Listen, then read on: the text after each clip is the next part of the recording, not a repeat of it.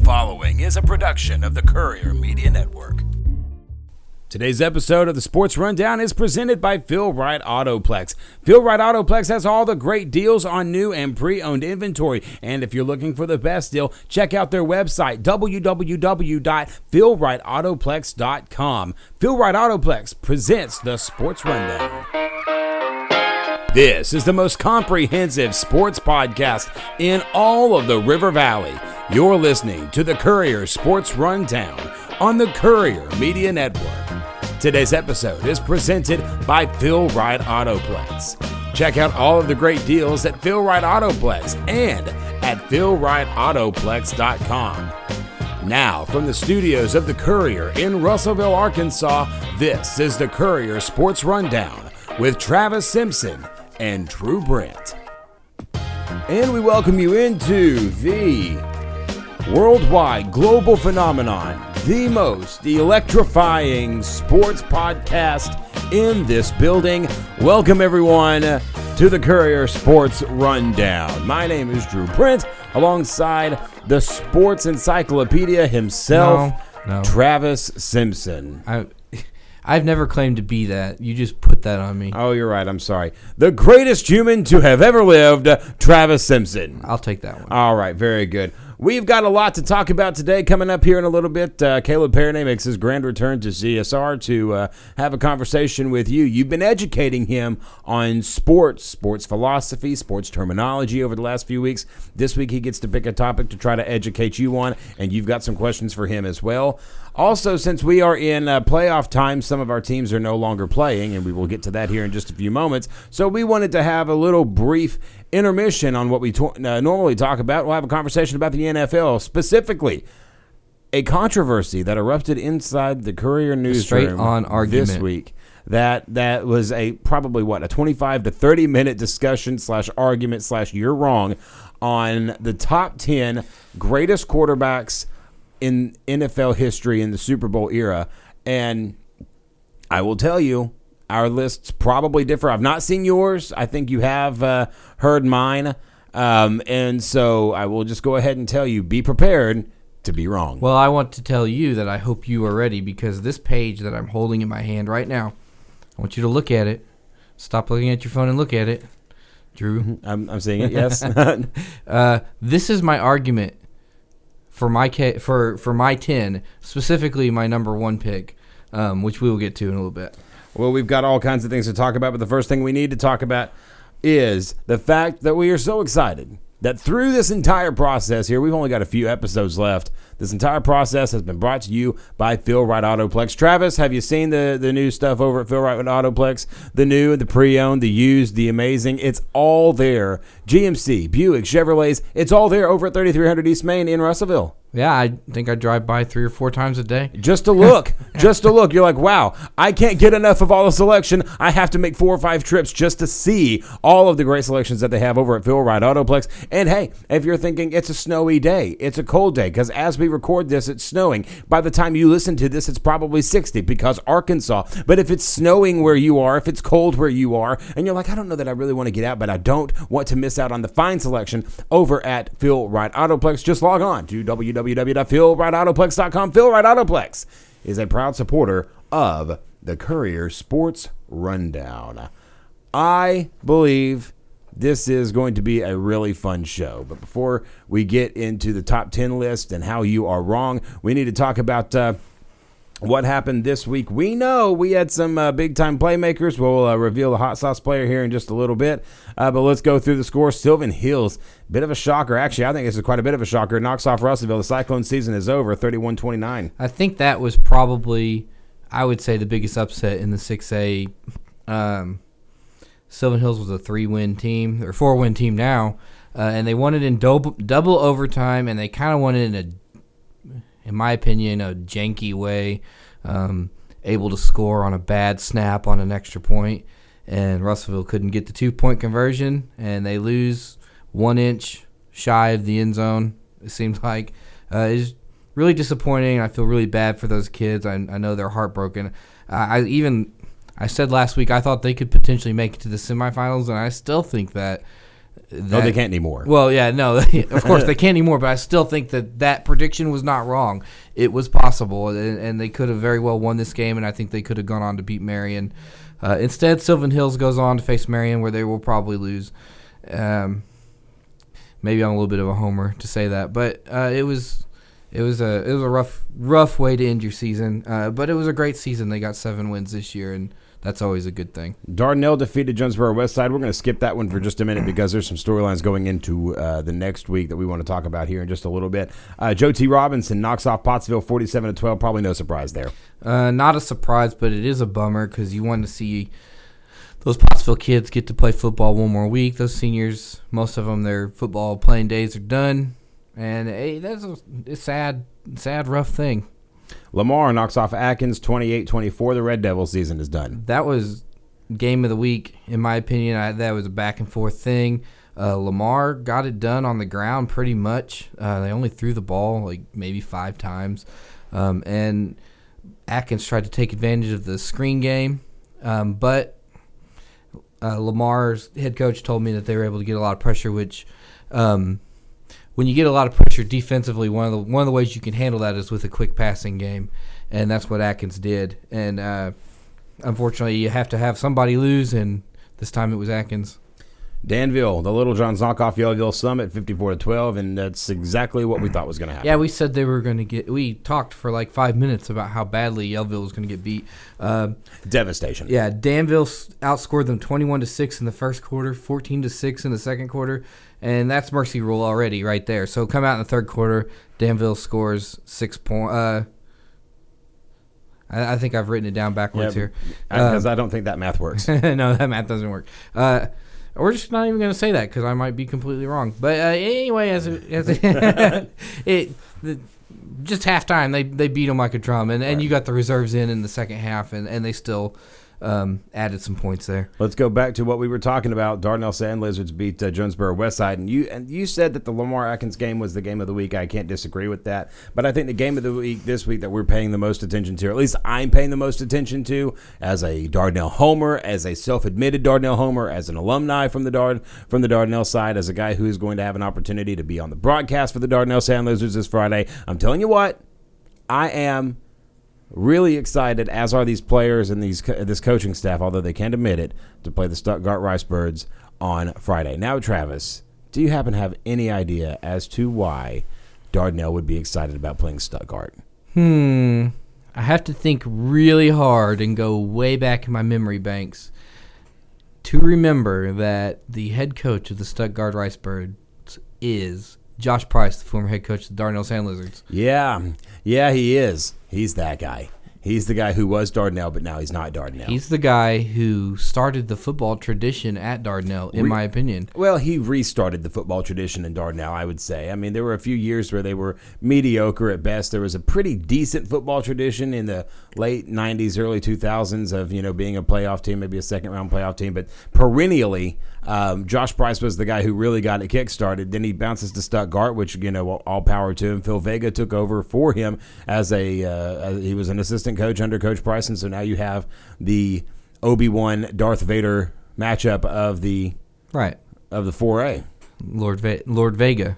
Yes, Lord Vega taking on Obi-Wan Kenobi. And I will tell you this, while Dardanelle, I don't know that Dardanelle matches up well with Stuttgart. I think Stuttgart's got too much talent.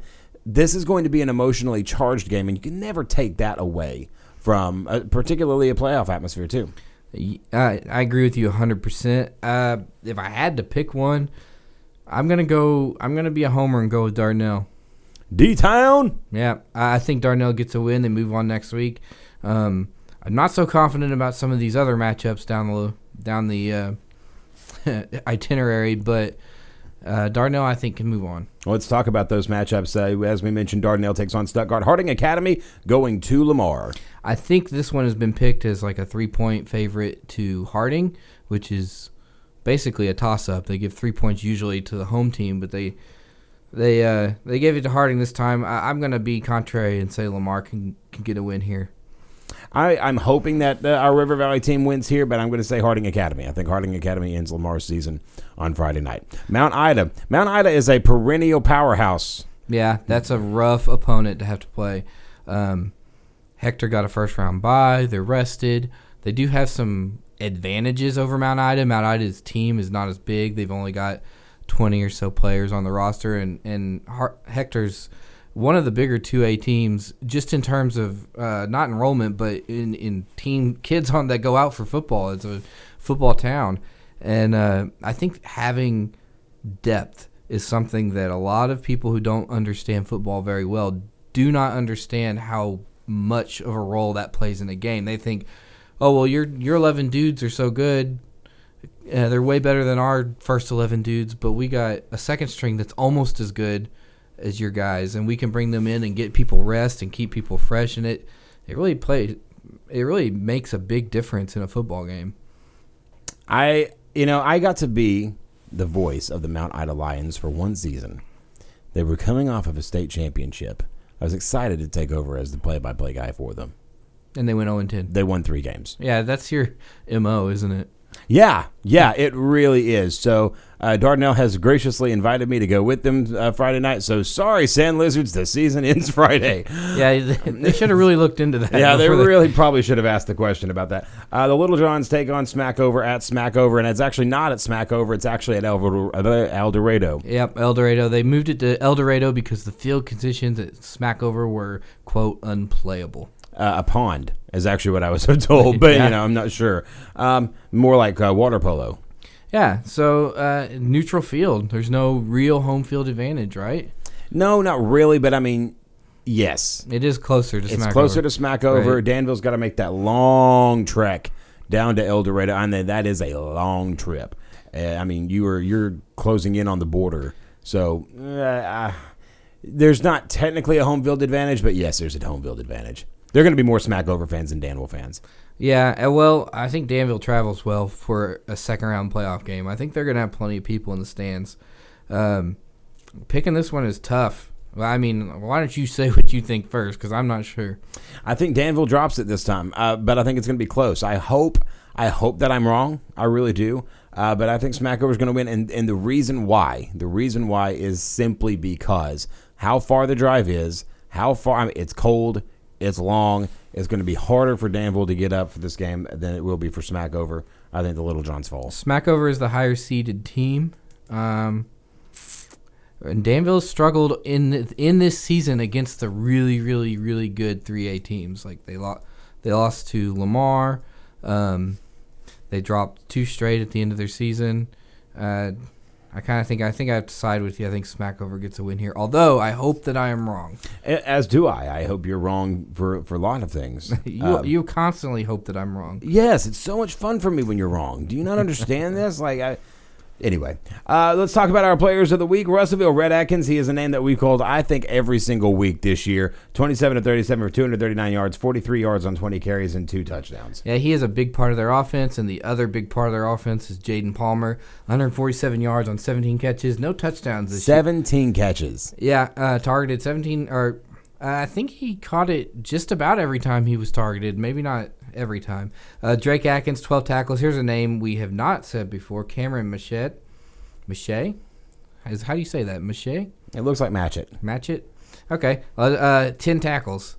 To me, anything 10 tackles or more, this is a phenomenal game. Well, right. And when you get into double digits especially in a playoff game, a playoff setting, that's big time. So big ups to Cameron Matchett. I mean, if you really wanted to be if you have 5 tackles in a game, that's good. Yeah, it's huge. So moving on to Lamar, we didn't get that many stats from area coaches, so we're missing Danville and Atkins. But moving on to Lamar, Jacob Parmenter, 110 yards on 17 carries and a touchdown. Dardanelle, Blake Chambers, 177 yards on 21 carries, 4 touchdowns, 2 receptions for 6 yards plus a 2-point conversion, and he also recorded 9 tackles. I'm going to put his name in the hat for Player of the Week. You can tell me what you think about that. Cameron Hurst, 13 tackles, 1 forced fumble, 1 fumble recovery, and 1 tackle for loss. Kanan Taylor, 112 yards on 17 carries, 5 of 8 passing for 35 yards and a 2-point conversion. One thing I've noticed about this Dardanelle team is they don't throw it as much as Dardanelle has in the past. You don't have to. I mean, when you talk about the backfield that you have, okay, Jordan Metcalf's out. But when you've got Metcalf back there, he's a running threat. Blake Chambers is a running threat. Kanan Taylor, when healthy, is a running threat. DJ Brown, when healthy, is a running threat. And if you do have to throw it, you've got David Deathridge outside. You've got Brandon Bunton outside. You've got Sam Williams outside. Offensively, they're loaded with weapons. Yeah. But if you don't have to pass it, especially when you've got some big linemen up front who can just impose their will on some of these smaller teams, you punch them in the mouth. That's what they've been able to do.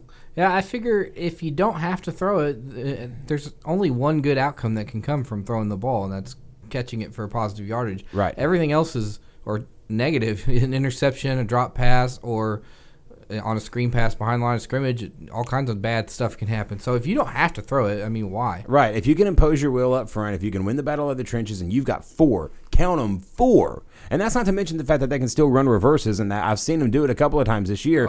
Or move one of those receivers into a slot position and pitch it over to them.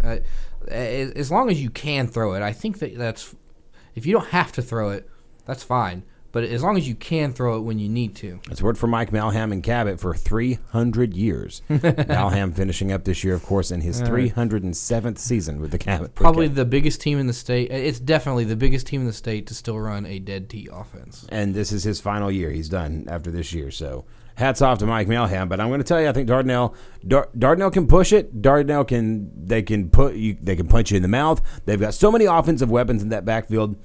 Why would you pass? Why? That's exactly what you said. So I will tell you this.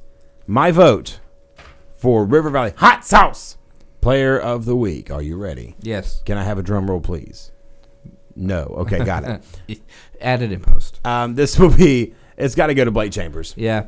It's got to go to Blake Chambers. 177 yards on 21 carries, 4 touchdowns, 2 receptions for 6 yards, 2-point conversion, and 9 tackles. He was all over that field. The most dangerous and scary part about this Dardanelle team for teams next year, this year too, but next year especially, all of them are young. All of them can produce. Yep. All of them. This is a state championship material and caliber football team. So watch out for them next year, or watch out for them this year. I think if they beat Stuttgart, watch out for them this year. I think you're right. I think if they get past Stuttgart, all bets are off. I think they can go all the way from there. I mean, you've still got to play your traditional 4A powers. I mean, and Ozark is still looming in there somewhere, and still got. You know, I mean, and I don't know how Warren and Nashville are doing this year, but I'm assuming that they're Warren and Nashville, so they're probably doing fine. If they can beat Stuttgart, I think the bets are off. I think Dardanelle can play with anybody. I'm right there with you.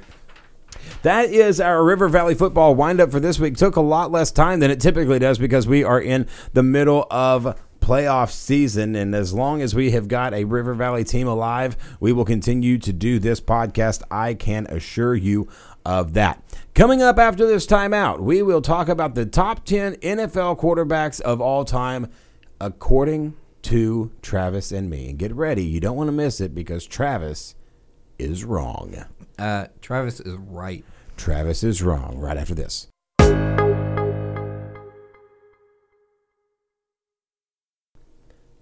Welcome back to the Courier Sports Rundown presented by Phil Wright Autoplex.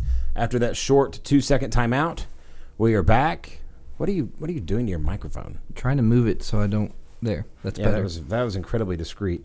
Top 10 NFL quarterbacks of all time. So this is how I did it. This is how this segment started. We don't typically do things like this here on CSR, ever. But in the newsroom the other day, a conversation was started about, because Cheesehead Packers fan Travis Simpson over here thinks Aaron Rodgers is the greatest quarterback in the history of the universe. Yeah. He believes, you know what Travis Simpson believes? Travis Simpson believes that if you clone Aaron Rodgers 11 times, he can be a football team by himself. Did you know? I don't believe that. Did you know that when Aaron Rodgers throws the football, he breaks the sound barrier? Did you know that? Travis Simpson thinks so. I've got numbers to back up my claims, and they're all real numbers, not made up stuff like what you just said. Not made up stuff. So the conversation became, is Aaron Rodgers a top 10 quarterback of all time? To which I say, no. He's close, maybe top 15.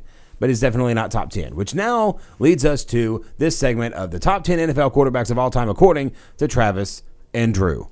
And I will tell you, I think there's probably some differentiation among our lists. I've not seen your list. I can't read that far away. I don't know who is on your list. I can guarantee you Aaron Rodgers is in the top 10. If you're the Cheesehead fan that I think you are, he's probably top 3, which is a ridiculous thing. Nope. Which is a completely and totally ridiculous thing. It is a ridiculous thing. So here's what we will do. We will go starting at number 10, and we will swap out. I'll tell you my number 10. You tell me your number 10. We'll go from there. All right. Now, here's what I did. On my top 10 quarterback list, I made them from the Super Bowl era. Okay? Okay. Well, I've got one from outside the Super Bowl era. Is it Otto Graham? No. Okay, because he would have made my list if this was of all time. It's Johnny Unitas. But he played in the Super Bowl era. Yeah, okay. So, I mean, that makes sense. By the way, Johnny Unitas, not on my list. Okay. All right, so number 10, I will start. Number 10 for me is a Green Bay Packers quarterback. It's Bart Starr. I can't argue with that. I put Drew Brees. Drew Brees is your number 10 quarterback of all time. Former Charger, current New Orleans Saint, probably going to win the Super Bowl this year. Possibly. Number 9 for me. Now, this is going to be a controversial pick because when people talk about top 10 quarterbacks of all time, inevitably, the conversation always shifts to, well, how many Super Bowls did they win? Which is why my number 9 pick, Dan Marino, is a controversial one because his stats back it up. He appeared in one Super Bowl. He lost. He's probably the Phillip Rivers is the closest thing to a Dan Marino that we've had in this generation of a quarterback who's really solid, who has excellent passer rating, who just can't get over the hump. Even though the Chargers are the second best team in the AFC right now, you could argue. So I don't think that you can judge on Super Bowls because there's so much that goes into a Super Bowl besides just the talent of the quarterback. Absolutely. Ray Lewis was the reason that Baltimore won a few years ago. It was absolutely not Joe Flacco. Yeah. Trent Dilfer and Rich Gannon have Super Bowl wins, but Warren Moon doesn't. Right. So I don't think it doesn't. You could plug and play some quarterbacks onto different teams. So you're grinning because you know why I'm saying that, and have similar results with similar quarterbacks. What a ridiculous man you are. Who is your number 9? Roger Staubach. Roger Staubach, excellent pick. I like Roger Staubach for number 9 because he is my number 8. Okay. Roger Staubach at number 8. And as an Eagles fan, it pains me to give any love to the Cowboys, and I've got 2 Cowboy quarterbacks on this list, and I'm not happy about it. One of which is not Don Meredith, but could have been if you were going the full range of quarterbacks. You're number 8? Yeah, wait, you didn't say you're number 9. Yeah, I did. Dan Marino. Oh, okay. Sorry. Are you here right now? Yeah, I'm here. Okay, number cool. 8 is John Elway. John Elway is also on my list. I think John Elway, though, is a little underrated on your list. I feel like he could go 1, maybe 2 higher with argument. How many Super Bowls did he actually play in? I think it was 4. I definitely know it was 3. I primarily remember the one he won over the Packers because it was that the Packers. made me hate him for a while. Right. And John Elway won 2 straight Super Bowls. Well, the Broncos did. He had some help from Terrell Davis, at least on one of those games. I think actually he had him for both of them. And then also Ed McCaffrey, the all-star wide receiver that Denver had, beat the Atlanta Falcons subsequently after they beat the Packers. Super Bowl 31, 32, somewhere in there. Okay. You have a pretty encyclopedic knowledge of who won what and when. I like NFL history. I really, really do. So this is why my list is better than yours. Your number 8, you said, was John Elway. My number 7, here we go, Drew Brees. I actually put him 3 spots higher than you did. You know, I think he might be, and I think he might be underrated. I think Drew Brees, he's to me, I think he could, depending on how he finishes out his career, he could jump up into top 5 quarterback territory. I mean, he's got absurd numbers now, and on top of that, he has this ability to win games that the Saints should not win, Right. And playing in New Orleans against them is tough. It's tough for any team, no matter how good that team is. Drew Brees has been a godsend for the New Orleans Saints franchise, though. He absolutely has been. I think a lot of people kind of wrote him off when he was traded to New Orleans from, I guess, San Diego at the time. They were the Chargers. And he exploded. A few years later, wins the Super Bowl with the Saints, has had an incredible run. Do you happen to know how many years he's been in the NFL? His first year was, I believe, 2001. I believe he's in his 16th or 17th season. Okay, so all right, well, we'll get to that number, 16 or 17. We'll get to that later when I make my argument on why Aaron Rodgers should be where he's ranked. I swear, if you have Aaron Rodgers ranked number 1, I swear to you, that completely debunks your entire list. Nope, it doesn't. Yes, it does. All yes, right. It does. And the fact that you just said that tells me that you've got Aaron Rodgers number 1, but I'm not sure on so that. My number 7 is Brett Favre. Brett Favre. He's to me, he's the reason I love football. Brett Favre is my number 6. Actually, he's right there in about that same. He was Iron Man forever. Yeah. How many times do you remember Brett Favre being injured as a Packer? I remember him being injured, but I don't remember him missing a game because he has the record for most games consecutively started. He's the Cal Ripken Jr. of the NFL, and there will never be, and I mean this. I truly don't believe that there will ever be a more emotional quarterback performance than Green Bay with Brett Favre at the helm the night his father passed away on Monday Night Football. And he tore him. I don't even remember who they played. It doesn't matter. That performance was absolutely legendary. And, and that shot of Brett Favre, just arms extended after beating the New England Patriots for the championship, the Super Bowl 31. The running across the field with his hands up. That's a common shot of him because he did that a lot, and it's actually the reason my wife hates Brett Favre because she was a Cowboys fan, and she thought he was so arrogant to run across the field with his hands up after a win. She was wrong. She doesn't listen to the podcast, right? No, probably not. Who's your number 6? My number 6 is Dan Marino.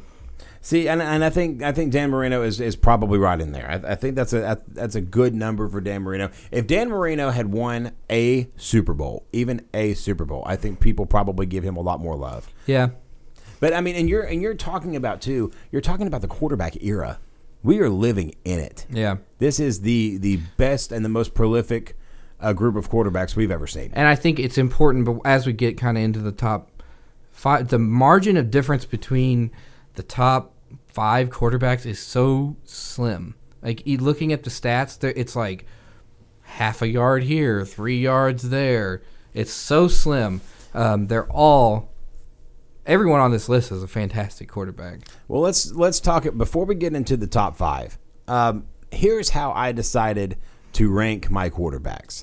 I didn't just go by statistics. What I did was I factored in a couple of qualifications. Statistics obviously played a part of it. Championship appearances have to do with that. Impact on your team. For all intents and purposes, we'll get to Peyton Manning here in a few minutes. But the year that he was out for Indianapolis, there was at least some conversation about voting him MVP because of the impact that Indianapolis felt because he wasn't there. Yeah, well, which can't be said for Tom Brady for the year that he was out. Matt Castle stepped right in, and which will actually go into. We'll go into your point here in just a little bit. And when Aaron Rodgers was hurt last season, the Packers won no games. And so I put that in. Then I also factored in importance to franchise history, which is why a guy like Bart Starr made my list. And why my number 5 quarterback is on this list. So those are my qualifications. It's not just stats. If you go statistically, just straight up statistically, my numbers and my list look a lot different. But it's also unfair because the statistics of the modern game versus the statistics of the early Super Bowl era, the 1960s, 70s, even the 80s, it's going to look a lot different. It wasn't until Bill Walsh really introduced that pro-style offense that you saw a lot of these 300, 400, 500-yard passing games. So you have to judge your quarterback for what era they were playing in, and so I did qualify that. I think that's completely fair. That's what I did as well. My number 5 is Johnny Unitas, though. Yeah, so, I mean, and he did not make my top 10. And I think that might be a shame and a sham on my part. But there are just so many good quarterbacks. Johnny U changed the game. I didn't put Bart Starr in mine, even though I really wanted to work him in. It's just too many great quarterbacks, like you said. Number 5 for me is Troy Aikman. Now, I think Troy Aikman, and as an Eagles fan, I'm going to football hell for this. Yeah. I think Troy Aikman might be the most overlooked and underrated quarterback in NFL history. Do you have what? Back that up, though. Well, here's why. When you talk about great quarterbacks, the first names that pop into your mind: Tom Brady, Joe Montana, Peyton Manning. Then you go into the Joe Namaths, the Johnny Unitases. You talk about Bart Starr. The guys who tend to get overlooked are the Dan Marinos of the world who didn't win a championship, and then for some odd reason, Troy Aikman, who was a cornerstone of the Dallas Cowboys franchise, the Cowboys have always had fairly decent quarterback play except for the Quincy Carter years and the Clint Sterner years and the Drew Bledsoe game. And that little span of time post-Troy Aikman and pre-Tony Romo, they had a rough go of it. But you had Don Meredith, you had Roger Staubach, you had Troy Aikman, you had Romo, you've got Dak. Troy Aikman is surprisingly left off, despite the fact that it could be argued that he was the quarterback of the 90s. Whenever I was alive, and it was also the 90s, people were in love with Troy Aikman. It is weird that he's kind of fallen off, even though he's, a commentator and still in the public mind and the eye. But you're right. Nobody ever really brings him up in these kind of conversations. 3 Super Bowl championships in Dallas and he probably gets overlooked. He probably gets overlooked because of the talent around him. Michael Irvin, Deion Sanders, Emmitt Smith. I mean, that was a loaded Cowboys football team. But I will tell you this. That same argument could kind of be made for Joe Montana, even just with the weapon of Jerry Rice. So, I think that Troy Aikman gets overlooked. I don't know why he doesn't get mentioned, but when you talk about the importance to the franchise, when you talk about cornerstones of the league and people who really kind of moved the game forward, Troy Aikman is a solid number 5. My number 4 is Tom Brady. Oh, here we go. All right. Explain this one.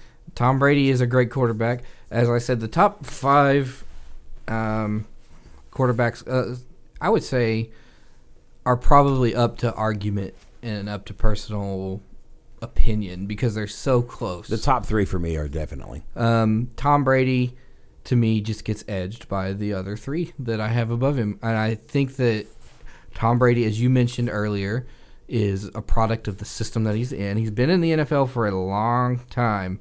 He's 42 years old, right? He's 42, yeah.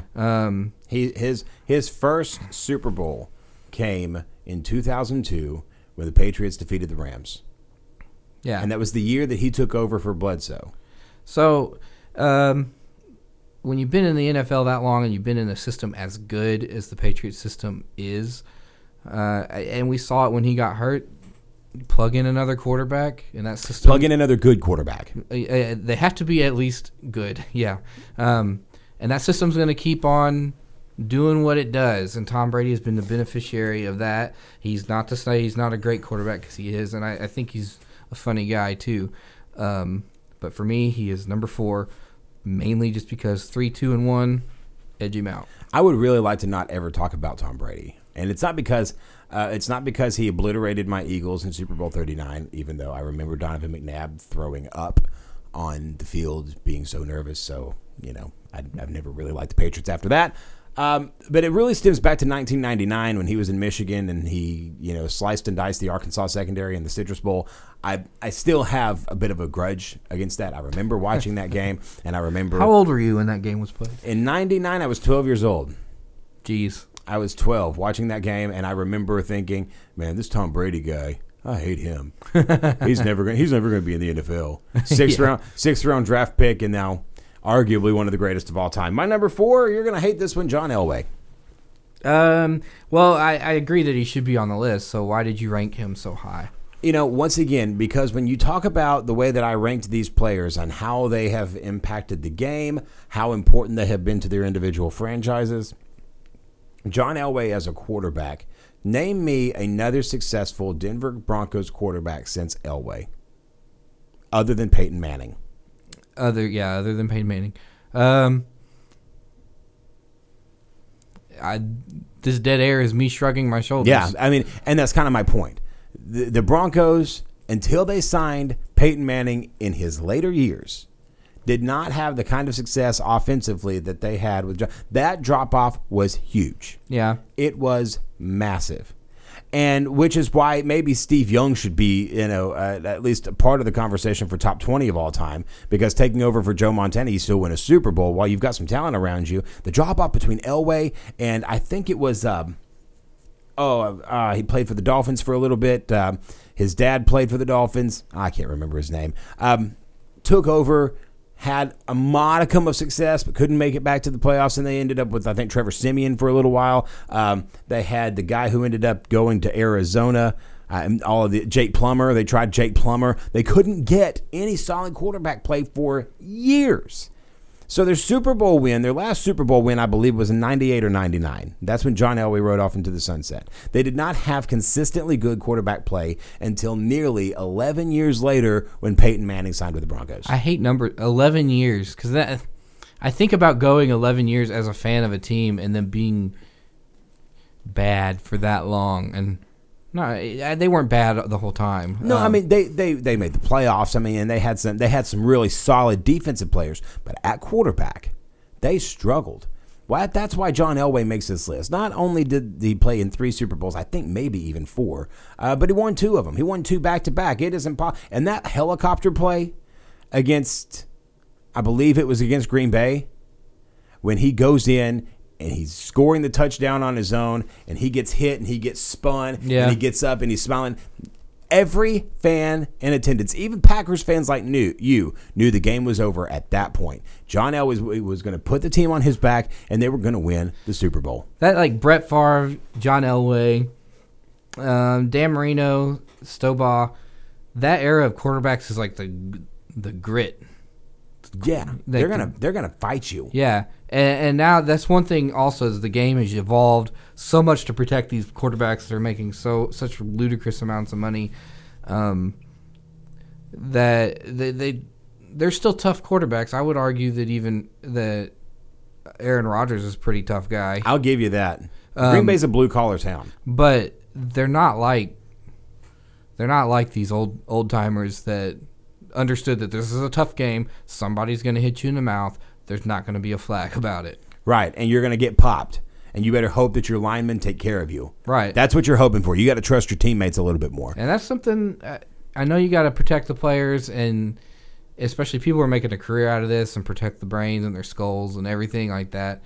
But that's something that I really miss in football. I can't stand roughing the passer calls on what should have just been a good solid tackle and would have been on any other player. Jay Cutler. I forgot Jay Cutler was in Denver for a little bit.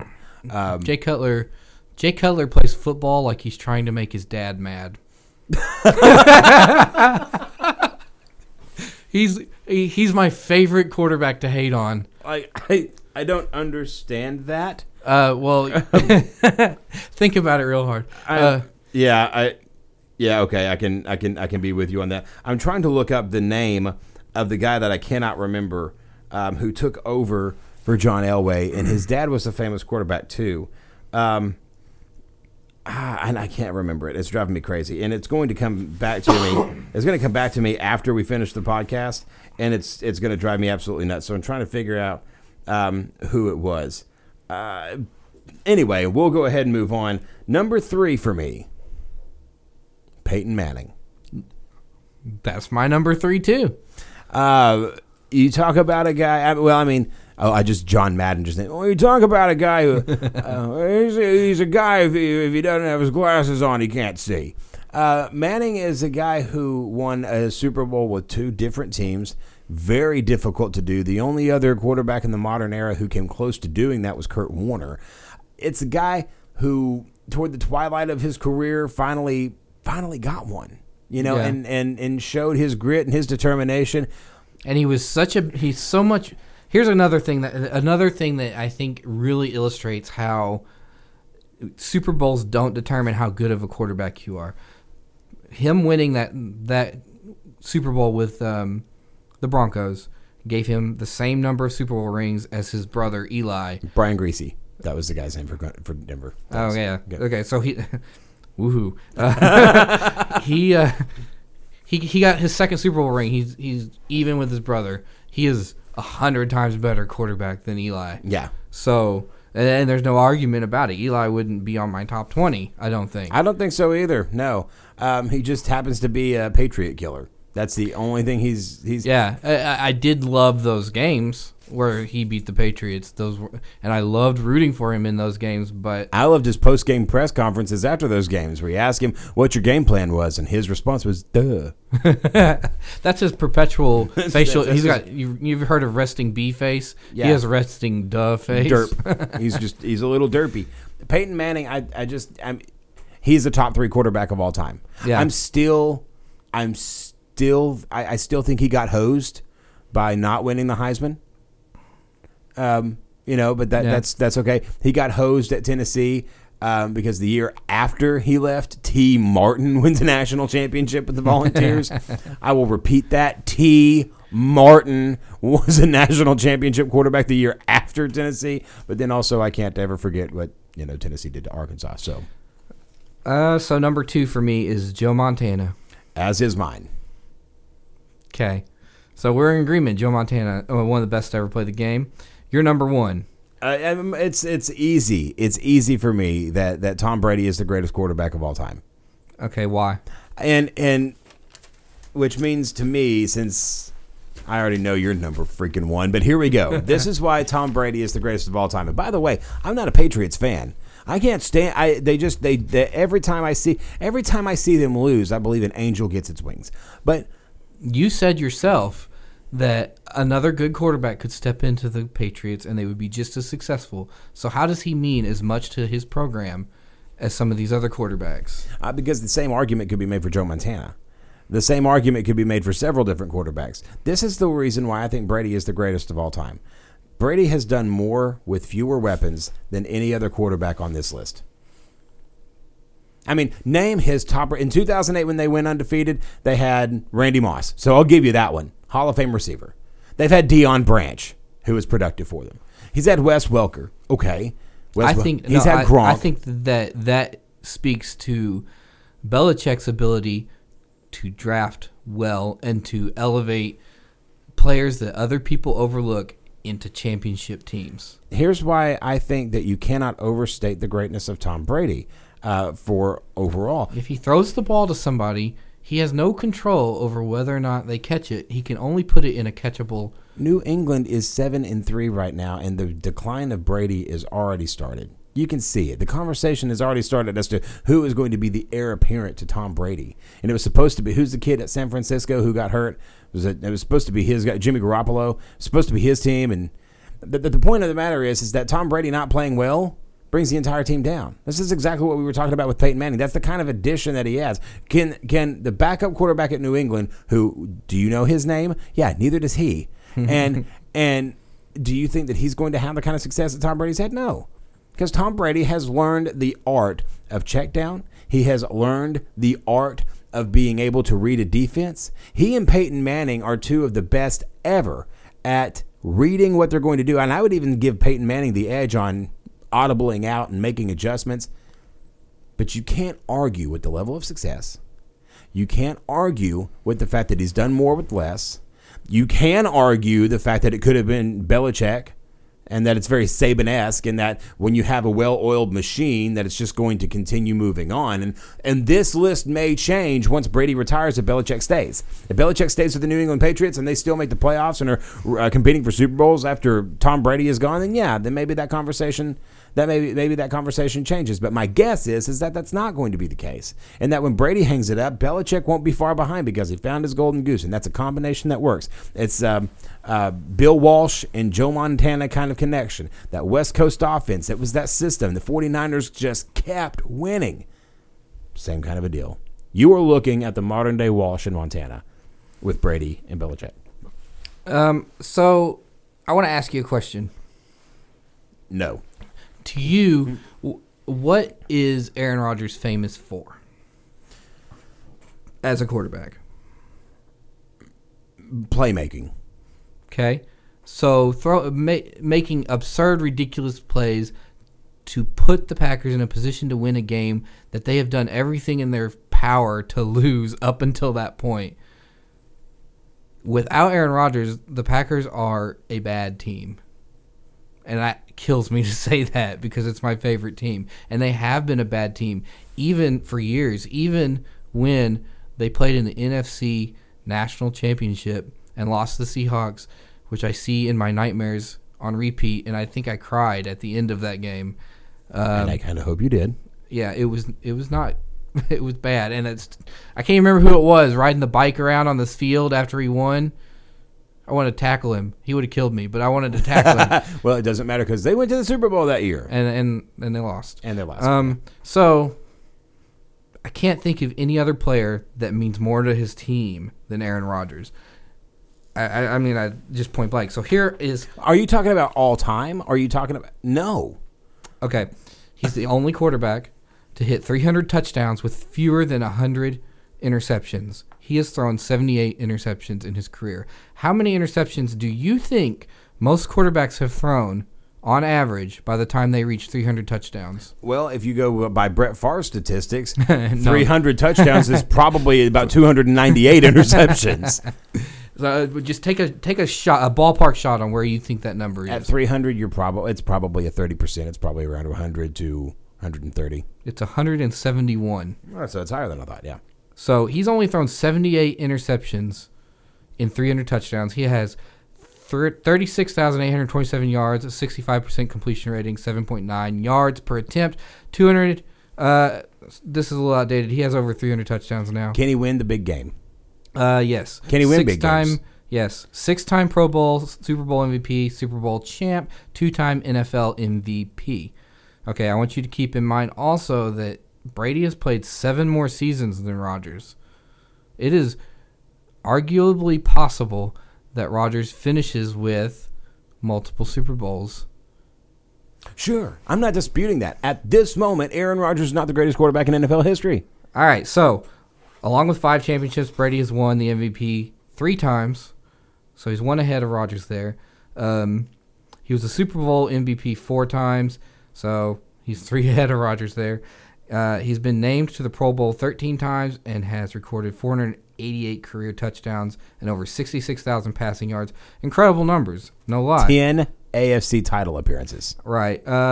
So Rodgers 6 Pro Bowls, 313 career touchdowns, over 38,000 passing yards. He's still got 7 seasons to go before he's going to eclipse Brady in passing yards. You hope so. Assuming he doesn't get hurt or something. I'm about to say, he's more injury prone than Tom Brady has been. That's because the well-oiled machine of the Patriots keep Brady from ever getting hit hardly. You are going to consistently talk about the fact that Brady is not that Brady is just a cog in the mechanism of Belichick. And I would argue that Belichick was able to build the mechanism around Brady. Okay. Maybe. Rodgers is the first player. Okay, I already said that. Golly, he has the. Why don't you give him a hug? He has the highest quarterback rating of all time. Period. At 103.8. There's no quarterback that has a higher passing rating. How many NFC title appearances do they have? I'd have to look that up. I think it's 3. It may be 4 that he's got. Okay, so here's a big number to me. Rodgers has 2,670 career rushing yards and 25 career rushing touchdowns. Brady, I think, is like 2 yards shy of 1,000 career rushing yards. He's not a scrambler. Okay, but that's the other thing. Rodgers is a pocket passer if you need him to be. He's also a scrambler if you need him to be. He can extend plays to 10 seconds on his feet. He's also 98 on Madden 19. Tom Brady's on 95. No, Rodgers is a 99 now. They bumped him up. Oh, for the love of God. Yeah. Okay, so here's some other comparison numbers. Completion percentage. Brady, 63.6. Manning, 65.3. Rodgers 65.1.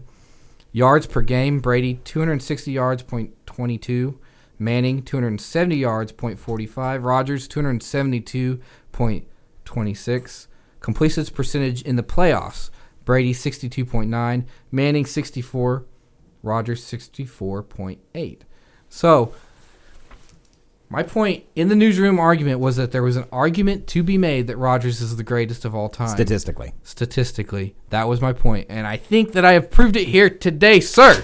Okay, statistically, I'll give you that. But you haven't qualified it with anything else. His numbers are great. But when you look at overall impact and what he has done, let's just say, for argument's sake, and we don't have this information in front of us, but I believe they've made, under Aaron Rodgers, the Green Bay Packers have gone to 3 NFC title games. I believe that's right. And of those 3, they won 1. And they beat the Pittsburgh Steelers in that Super Bowl that year. Am I correct on that? Mm-hmm. Has he made a Super Bowl appearance that he didn't win? I don't think he has. They've won the NFC North many years, though. An NFC North that traditionally, over the last 10 years, and even since Rodgers has been playing, which is how many years now? 13, 14, somewhere in there? That's an NFC North that only until the last 2 or 3 years, except for when Brett Favre was playing for Minnesota, has had any kind of competition. Detroit's been awful. Chicago has been awful. They made a Super Bowl appearance against Indianapolis as a fluke in a weak NFC. That's the weakest division in the NFC over the last 10 years. You want to argue that? Look at the NFC East. New York, 2 Super Bowl wins. Philly, Super Bowl win, 2 Super Bowl appearances. I think that you could also argue that the NFC South, I think you could Atlanta, Carolina, and New Orleans have all made Super Bowl appearances. You could argue that the Patriots division is incredibly weak as well. I will not dispute that. I will absolutely not dispute that. I will give you that one. But even still, if you're judging by the fact that you were in a weak division and you go to the playoffs and lose, can you put the team on? If I'm a coach right now and you say, okay, you've got to pick a quarterback from your list of 10 to lead you in a fourth quarter comeback, Aaron Rodgers is not my first pick. He's not even my 5th. No, I would take anyone in the top 5. Anyone in my top 5 I would take. I've seen Aaron Rodgers lead incredible fourth quarter comebacks with 2 minutes. When they got the ball back against the Bears this year with a minute left, I knew we were going to win. I want to see Green Bay win games that matter. You got to win in the playoffs. You've got to win. You got to get there.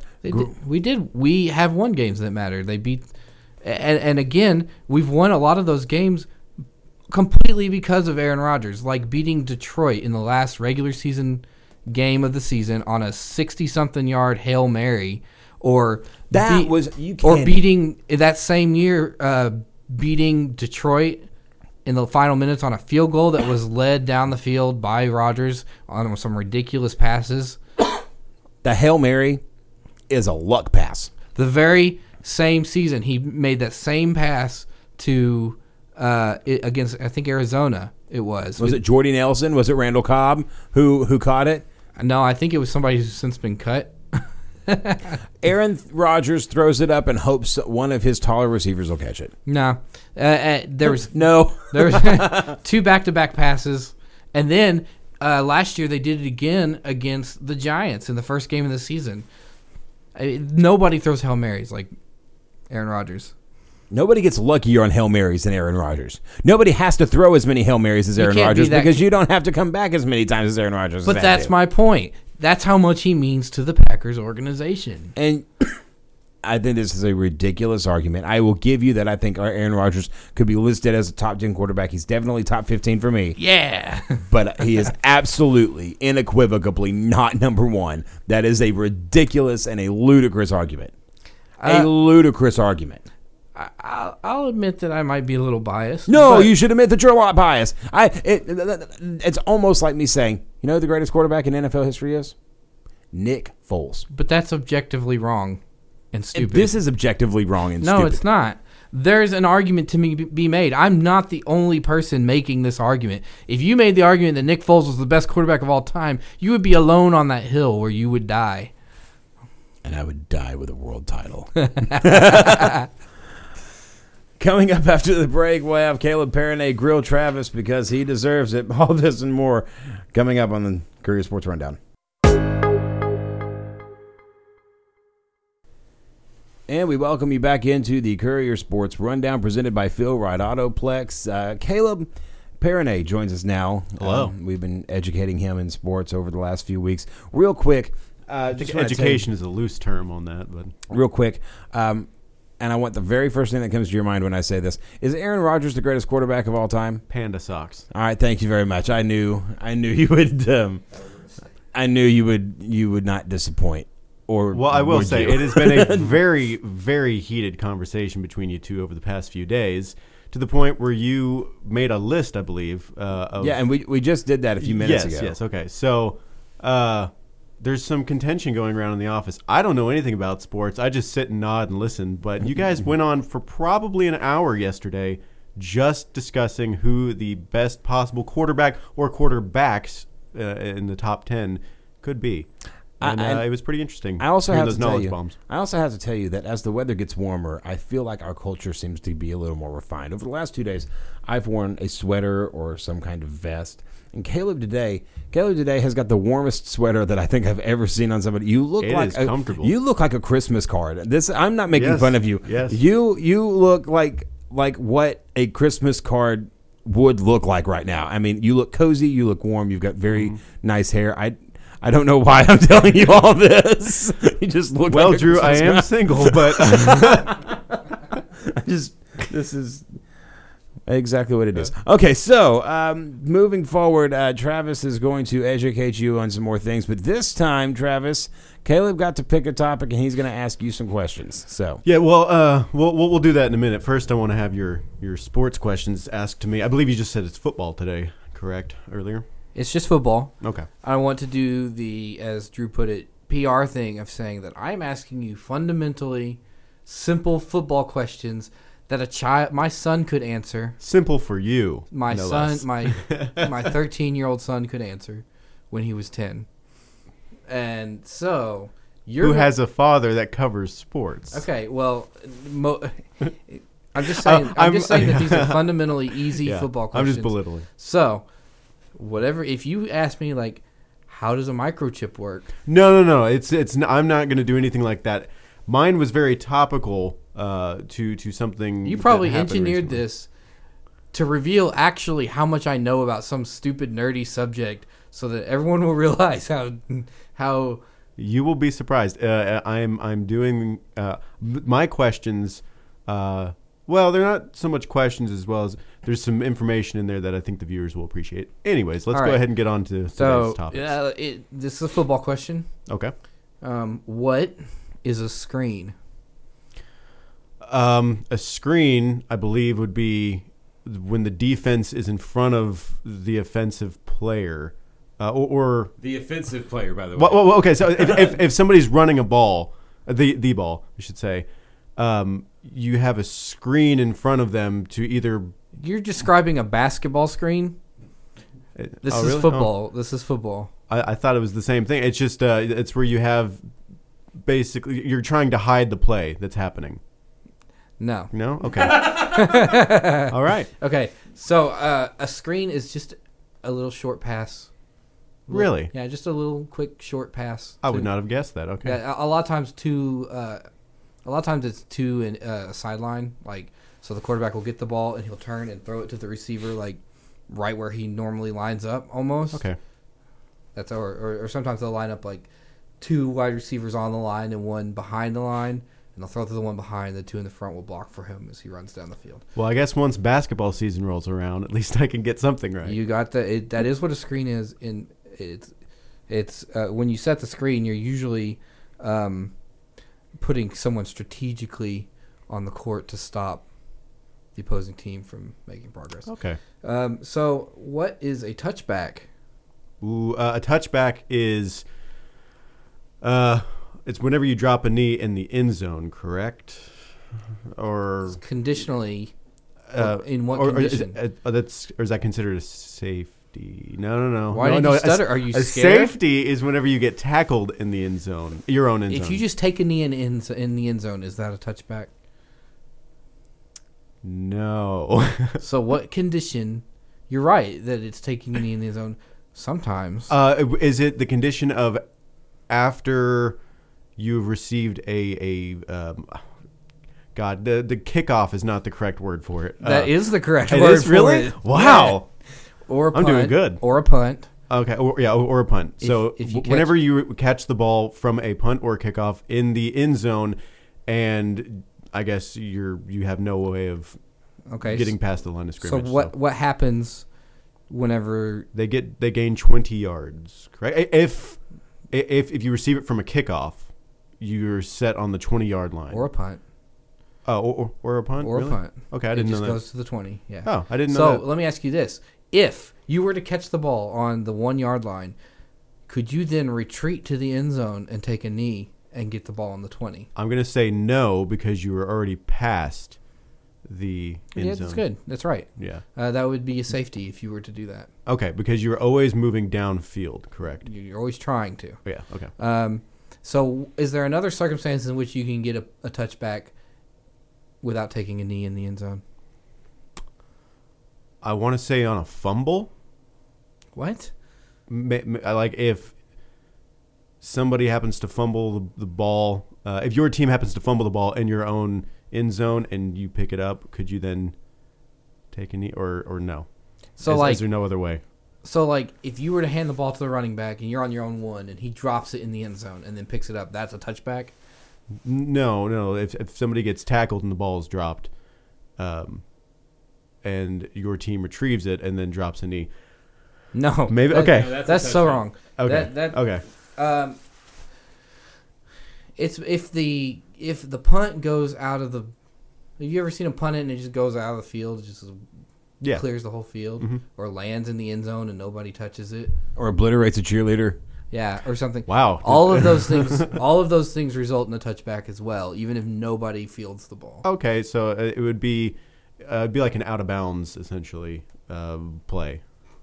No. Okay. Well, all right. So this is riveting radio, folks. I don't know. That's the way that I think about it in my head, I suppose. Okay, so what is a fair catch? Oh, a fair catch. Well, that's when you go down to the county fair and you got some cotton candy and you're going to catch that football. Oh, I understand. That's a fair play catch. on words because it's FAIR. It's the same. Yeah, it's spelled the same way. What? I'm trying to buy myself time. A fair catch is an FARE catch is somebody who grabbed money. So I'm guessing that a fair catch is whenever. God. Okay, there's two ways that I can think of this in my head. It's either whenever I say you're my receiver, I'm the quarterback, so I throw it to you, and you meant to catch it. I meant to throw it to you, and you catch it, maybe past the line of scrimmage or however it works. That's either a fair catch, or a fair catch is whenever it's thrown and anybody on your team catches it. You are not even close. A fair catch has to do with kickoff return and punt return. Okay. So it's fair in the sense that your team has retrieved the ball from that. Fairly without cheating? Sure. No. Is there a way to cheat that? I don't know. Okay, have you ever seen... That's not the way I was thinking it. Have you ever seen when one team punts the ball and the guy that's back deep to catch it looks up and does this? Oh, he waves. Waves his hand, and then he catches the ball, and then the play's over. As soon as he catches the ball, that's just where they start right there. Yes. That's a fair catch. Okay, so it's like catching and saying that, hey, we're sitting here. We're not going to return it. We're going to... Okay. And what does... What are you trying to do, Drew? I think his hands are cold and he's trying to fit them in his mouth. It's so cold in here. All right. Glad I didn't bring my water in, otherwise it. I wanted. This is my last question. Oh wait, no, it's not. I got two more. After Okay. this. So, Why do you think? What is the advantage of calling fair catch? The advantage of calling a fair catch, I imagine it stops the clock. Okay. Okay. I'm guessing I'm doing good because of the laughter. I suppose it would. I mean, you don't have a chance of fumbling the ball if you stop the play If immediately. you wave a fair catch and you don't catch it, it is a fumble, and that ball's live. Okay. Well, I imagine in my head, I'm imagining I wave, I catch the ball, and then the advantage of doing that would be just to stop the play right there immediately, so you don't have a chance of, I don't know, fumbling. That's the only thing I can think of. So if it's a okay, say you have dropped back to catch the ball, and you're on, say you're 20 or 25. So you're already past where it would be if it was a touchback. You're on the 25, and they've kicked it from like their own 5 or something like that. And they kick it really high, so it takes a long time to get to you. So by the time I would catch it, the other team would basically already be there. And they're running full speed because Yes, they've had the whole field to pick up their momentum. it negates injury. So that's one big advantage, because you are very likely to get wiped out and smoked. Obliterated. Well, logically, yeah, that makes sense. It's something I would just think about Because in the back of old my mind, rules, but- before you didn't wave fair catch, Mortal Kombat's finish him would play, and then you'd just be absolutely decimated. Oh, Yeah, you would die. Yeah. All right, so last question. What does it mean to be in the shadow of your own end zone? God, it sounds like an unreleased Linkin Park song, doesn't it? It is. No, it's Shadow of the Day. That's the Linkin Park song. I shouldn't have known that. I'm going to say the shadow of your own end zone is whenever you are on the defensive and you're within, say, 10 yards of your own end zone. Or would it be that you're on the offensive and you're within 10 yards of your own end zone? I feel like it's one of those two. It's either The second one is correct. If you're within 10 yards of your own end zone on offense, your own end zone is right behind you. So you're in the shadow of your own end zone. so that would be as if you caught the ball from a kickoff on the 1 yard line, waved a fair catch, and planted the play right there because you weren't 1 yard back in order to make a That makes safety.